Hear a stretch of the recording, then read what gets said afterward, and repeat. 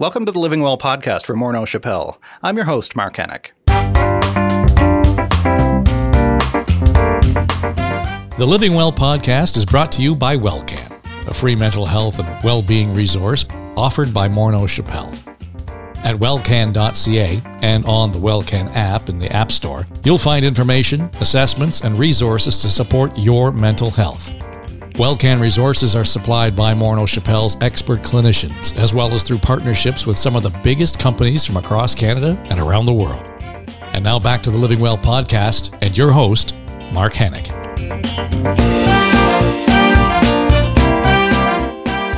A new study published in the Journal of Personality and Individual Differences gives us some early evidence that conspiracy theories about COVID-19 can have a negative impact on individuals who believe them.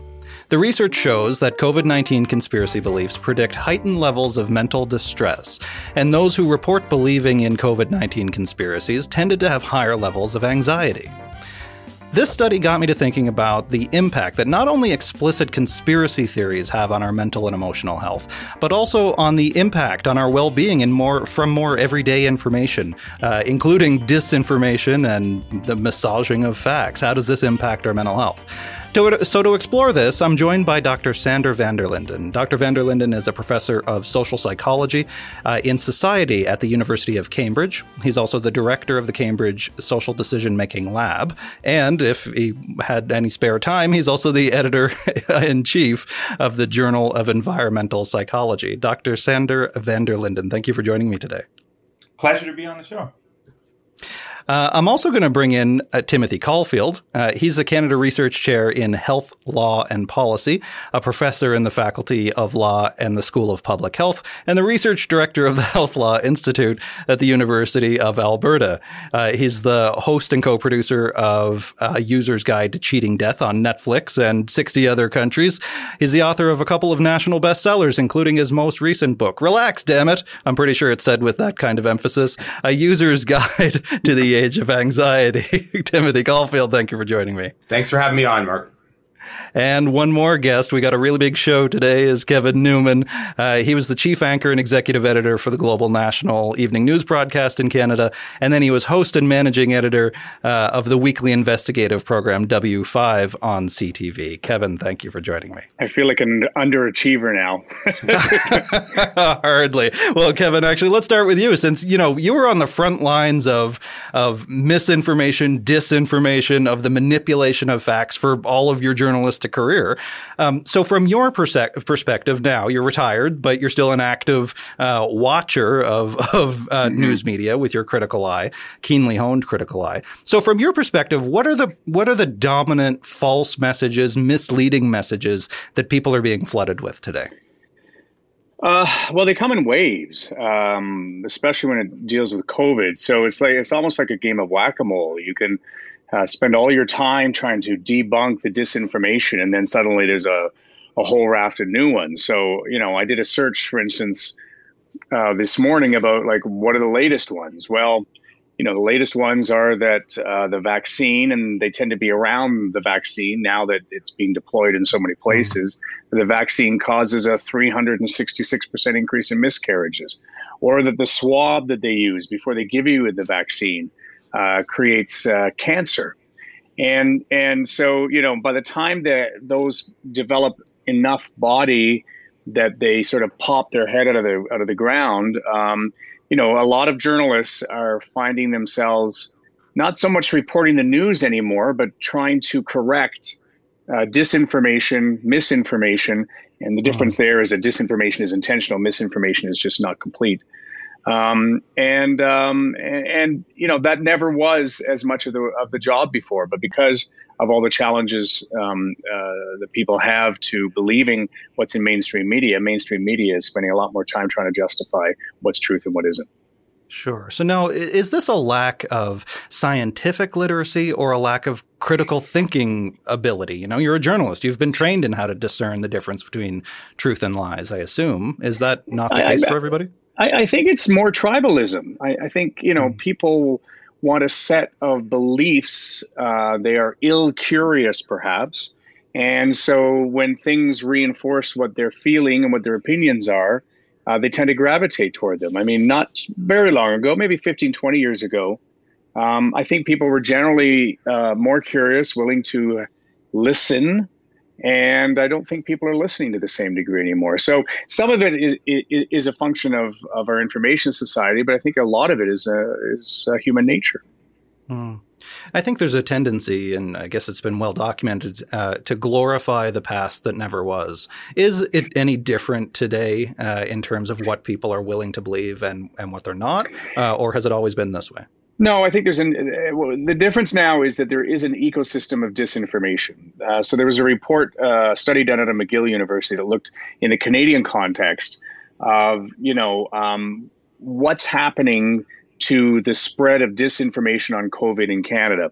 And the answer was that for the first few months, there was largely cohesion in that people saw it as a real threat, that they were adapting their behavior. But over time, that cohesion seems to be giving way. And the reason is because we live right next door and we speak the same language as America. And America has not had that cohesion. It has obviously had a lot of polarity. And what has happened in America is that disinformation ecosystem has been broadened by mainstream media, some of the particularly the right-wing media in the United States, and also by right-wing politicians. So in Canada, that doesn't exist. So you don't have, that disinformation ecosystem that is attached to people who have power or television or radio hosts to the same degree. And so what they found at McGill was that, like, over time, more and more disinformation sources from the United States have been filtering up into Canada. And so, if you look at what Canadians follow on Twitter with COVID, almost, I think it was 6-1, it's American Twitter accounts, not Canadian Twitter accounts, and that is growing over time. Interesting. I want to bring in Dr. Sander van der Linden on this point. Sander, tell me a little bit about the media landscape in the UK, which is where you're based, of course, and if you're seeing what the McGill study and what Kevin has just mentioned about the influence of American media. Is there some difference there? Is disinformation impacting the UK population in similar ways? Well, yeah, I do think we're seeing broadly similar trends. I think some of the part of disinformation that intersects with political polarization is maybe slightly less pronounced in the UK, but you see a lot of spillover, that a lot of the issues that were not initially polarized in the UK, such as fake news around self-isolation and other COVID policies, now become increasingly more and more politicized along broadly liberal conservative lines, which feeds into the discussions about fake news. But We've had fake news and disinformation that's been influential from the beginning in the UK. We've had some of the first reports here about people setting phone masts ablaze because they believe that 5G is somehow responsible for the spread of the coronavirus. And so that, that's over 50 phone masts have been set ablaze here. People have vandalized things. So I do think, you have to look at it at a population level, but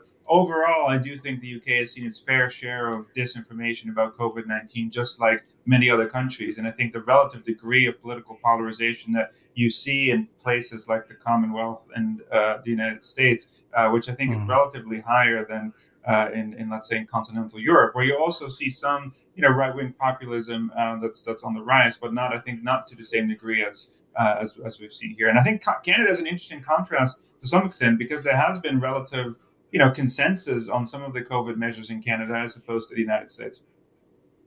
Now, you're a social psychologist, of course, and just as you're speaking, I can't help but think of this idea of the loneliness epidemic, of certainly the isolation that we've been facing through the last year plus of lockdowns.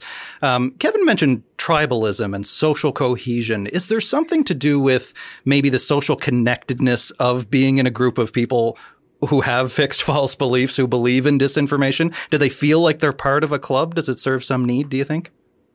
Oh, absolutely. I think when you look at some of the psychological motivations behind why people espouse conspiracy theories, part of it has to do with what we call relational motives. So, the need to connect and define ourselves as part of belonging to other groups of people. So I think when people feel marginalized and they've been cut off from society and you're isolated, that actually heightens people's propensity to seek out connections elsewhere. And if you already feel marginalized, if you already have a propensity to sort of drift towards some of these ideas, then finding another group of people online who are completely agreeing with you and supporting what you're saying, and it feels like you found an online community, sort of an echo chamber, if you will, in which you can reverberate your own opinions and become more and more disenfranchised in terms of the information diet that you're both consuming and sharing. So I do think that's happening for some people. I think particularly people who are already susceptible a little bit to engaging with this type of content. But on the whole, I think the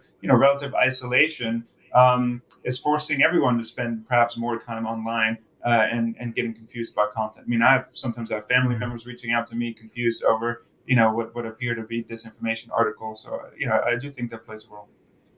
So the piece around family and friends, I think, is important, certainly for our well-being, that potentially these types of conversations, somebody believes something very strongly that, whether or not it's even false, just creates fractures or rifts within relationships, within families. Are you seeing this as having a major impact on people's well-being as well, these political differences? Absolutely. I mean, this is, I've not seen systematic sort of peer-reviewed evidence of this, but, anecdotally looking at what's happening, I've seen lots of individuals who are now refraining from talking to family members because they can't have reasonable conversations about a lockdown. I've seen people shouting, and even within my own social circles, I've seen people disengage because they think their family is not abiding by COVID lockdown restrictions, because they're not paying attention to the evidence, because people feel that you're putting other people at risk, people becoming annoyed with the lockdown and sharing articles that appear to be disinformation. So I do think it can cause a lot of conflict with amongst friends and family. In fact, I'm part of WhatsApp groups of childhood friends who are constantly sharing information that I think is in fact quite dangerous to some extent. And you have to have those uncomfortable conversations, which is not great for maintaining and sustaining friendships, especially when you're not able to do it in person, which can alleviate some of the awkwardness and misinterpretations of what you might feel or say at a given point. So I do broadly think that this is feeding into negative conversations that people have with friends and family. Now, what about the mental health impacts on the individual themselves? There's been study after study showing that people who spend all their time online, that are algorithmically being drawn into these webs of reinforcing their own potentially false beliefs, that they tend to be unhappier, that they're more anxious, that they're more depressed. So what in your research and in your work, your line of work, have you seen as the direct impact on people's mental health of engaging in disinformation?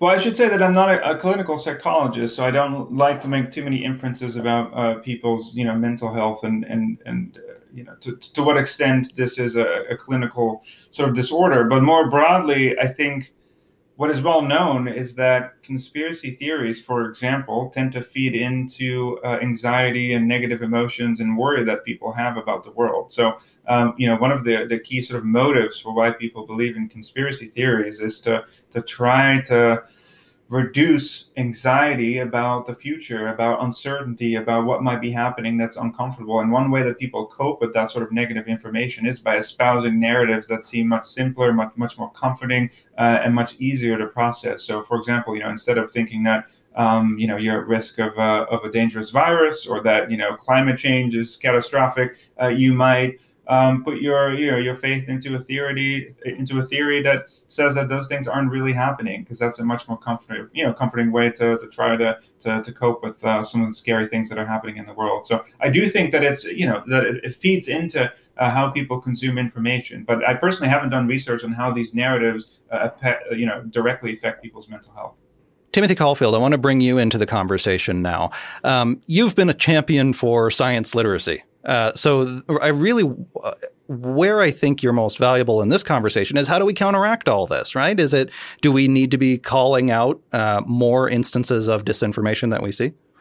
Well, I think first of all, I agree with everything that I've heard already. I think everyone's touching on some really important themes, and I think the spread of misinformation, which is the broad umbrella term I use to capture fake news, disinformation, misinformation, it's going to require society to come at it from absolutely every angle. I mean, this is a very complex, ever-changing phenomenon. So yes, we're going to need stronger regulatory approaches. We're going to need better science literacy. We're going to need to empower information consumers to have the tools to tease out what's real and what's not real. But I also think we need to get on social media, and research tells us that this is largely, not entirely, but largely where much of the misinformation resides, and it's the kind of misinformation that's having the biggest impact.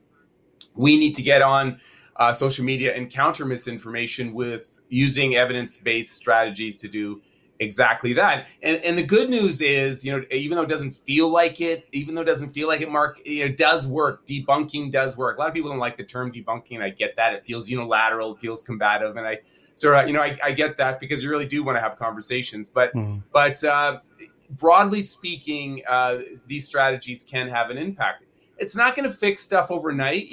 This, as I said, it's complex. We're talking about moving the needle, but these strategies can work. And I want to go back to the concept of this chaotic information environment that's kind of freaking us out. There is a growing body of evidence to support that. I know Sandra knows this well.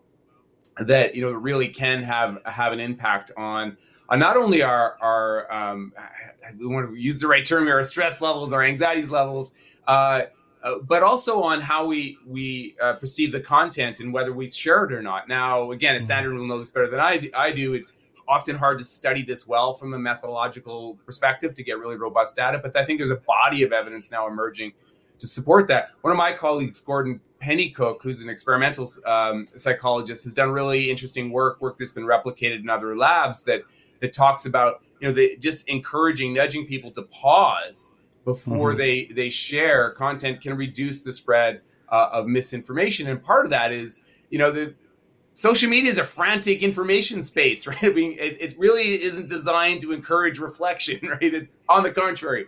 So if we can just nudge people to reflect a little bit. For example, there's a study done in the U.S. where they just invited people to read the headline and think about it. That even that amount of reflection can slow the spread of misinformation. But that's just one strategy. We're gonna have to come at this from every angle. So on that front, then, I mean, many social media, or the biggest social media platforms, of course, Twitter and Facebook, have started to introduce these kinds of, it seems, nudges. I didn't know that this was based in research before, but now, and I think it's worldwide, before you share something, if you haven't actually read it first, it flags that for you. It tells you, maybe you should read this before you share it.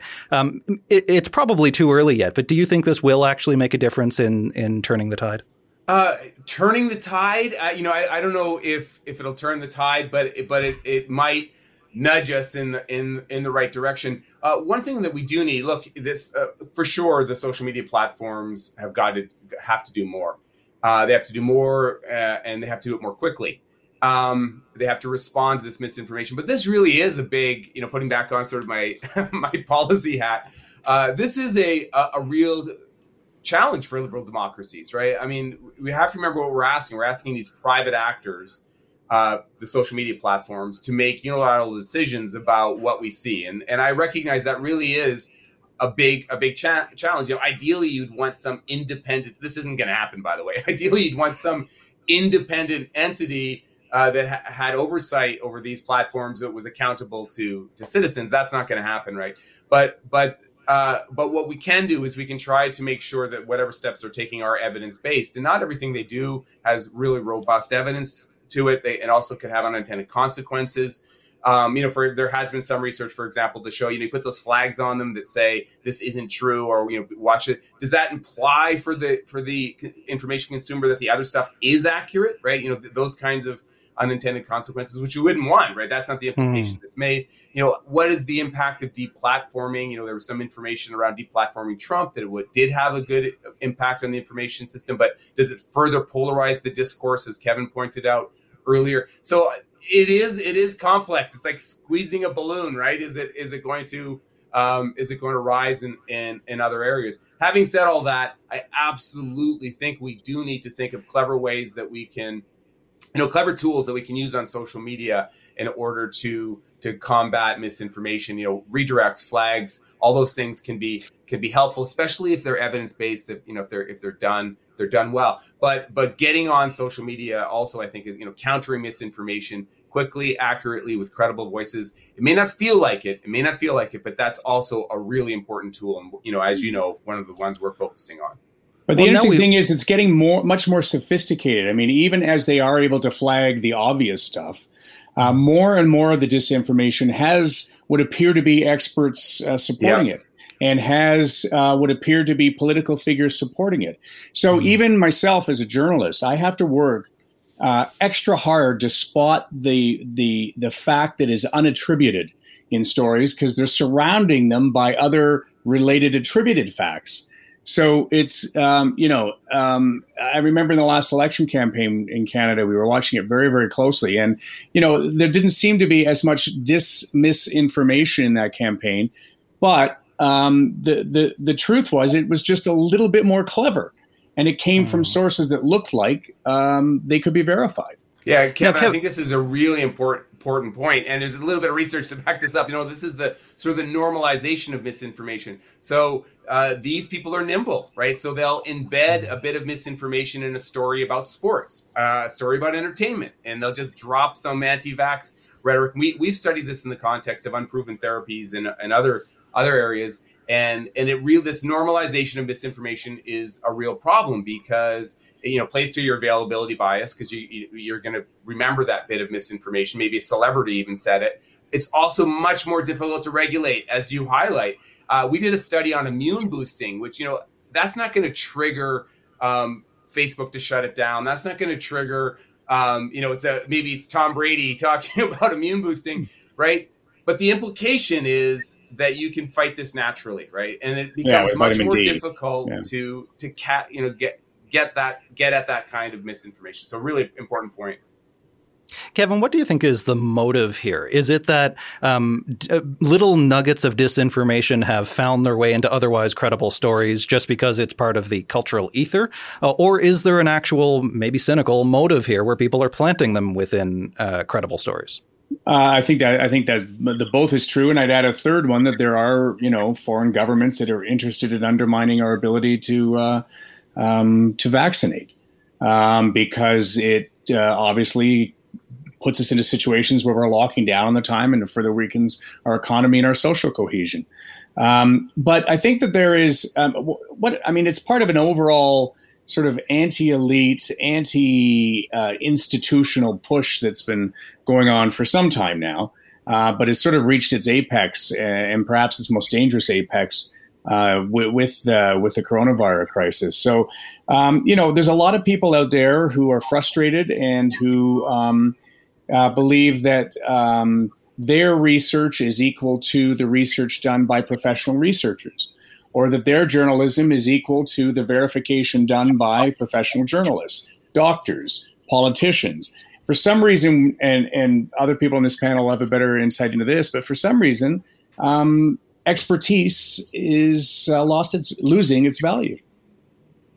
Sander, how do ideas catch on through social systems? Is it primarily through top-level authoritative messaging, your Timothy Caulfields correcting the record? Or is it in the house, your partner saying, hey, I just read this thing on Facebook, you should believe this? Is that the contagion of disinformation, or where does it come from? Well, I think it's both. I think as somebody said, most of it comes from social media, or at least the bulk of it. But a lot of it is also done through the interpersonal spread. So through WhatsApp groups and family members. But I think if you look at the studies of what makes content go viral, you often see that it's content that is emotional in nature and content that uses moral terms to get people riled up about things. And we have a study forthcoming where we looked at millions of data points on both Facebook and Twitter. And in addition to both moral and emotional language, what we found was one of the best predictors, actually, of retweets and reactions is derogatory mentions of the outgroup. So if you're not in a particular group and you mention another group in a negative light, that gets a lot of traction on social media platforms. And so it provides a perverse incentive almost to talk about other people in a negative way, because that's what's creating engagement on those platforms, and that's how they make money. And so that, I think that plays a big role in it. And I mean, Kevin, you probably know this better than anybody. If it bleeds, it leads, right? Is this new? No, it is. It is very much human nature. It's like people will, they watch a lot of NASCAR to watch the cars crash. And so, yeah, no, I don't think I don't think that part of it is new. What might be new is that there is an intent to elevate the person's ego who is engaged in disinformation. I mean, if I look at my own circle, the guys, and they do seem to be mostly guys, and they are older, the ones who feel the least amount of power seem to be the most aggressive in feeding theories that challenge what's going on. Timothy Caulfield, I want to give the last word to you. How do we tame our anxiety in this age of anxiety? How do we relax, damn it? I do think part of it is, this is ridiculously straightforward, but I think part of it is stepping back. I really do. I think it's taking a break from the noise. And so that means on sort of a micro level by, if you see something, don't react immediately. The work that Gordon and David Rand and others have done about, pausing before you share. But I also think more broadly, take a break from the noise at night. Don't step back from all of the information that's constantly bombarding us about the pandemic. I think it gives you an opportunity to reflect, to turn the temperature down, and perhaps to make better information decisions. Timothy Caulfield, Dr. Sander van der Linden, Kevin Newman, thank you all for joining me today. Thanks, Mark. Pleasure. Thank you. You've been listening to the Living Well podcast. Mark Hennick is our host and executive producer. If you like what you heard, subscribe to the show. There's no cost involved. You just hit the subscribe button wherever you get your podcasts. Leave us a comment and a rating to let us know how we're doing. For more information about the show and the WellCan project, visit wellcan.ca. The Living Well podcast is produced for Morneau Shepell by Mark Hennick and Eye Contact Productions. I'm Dave Trafford.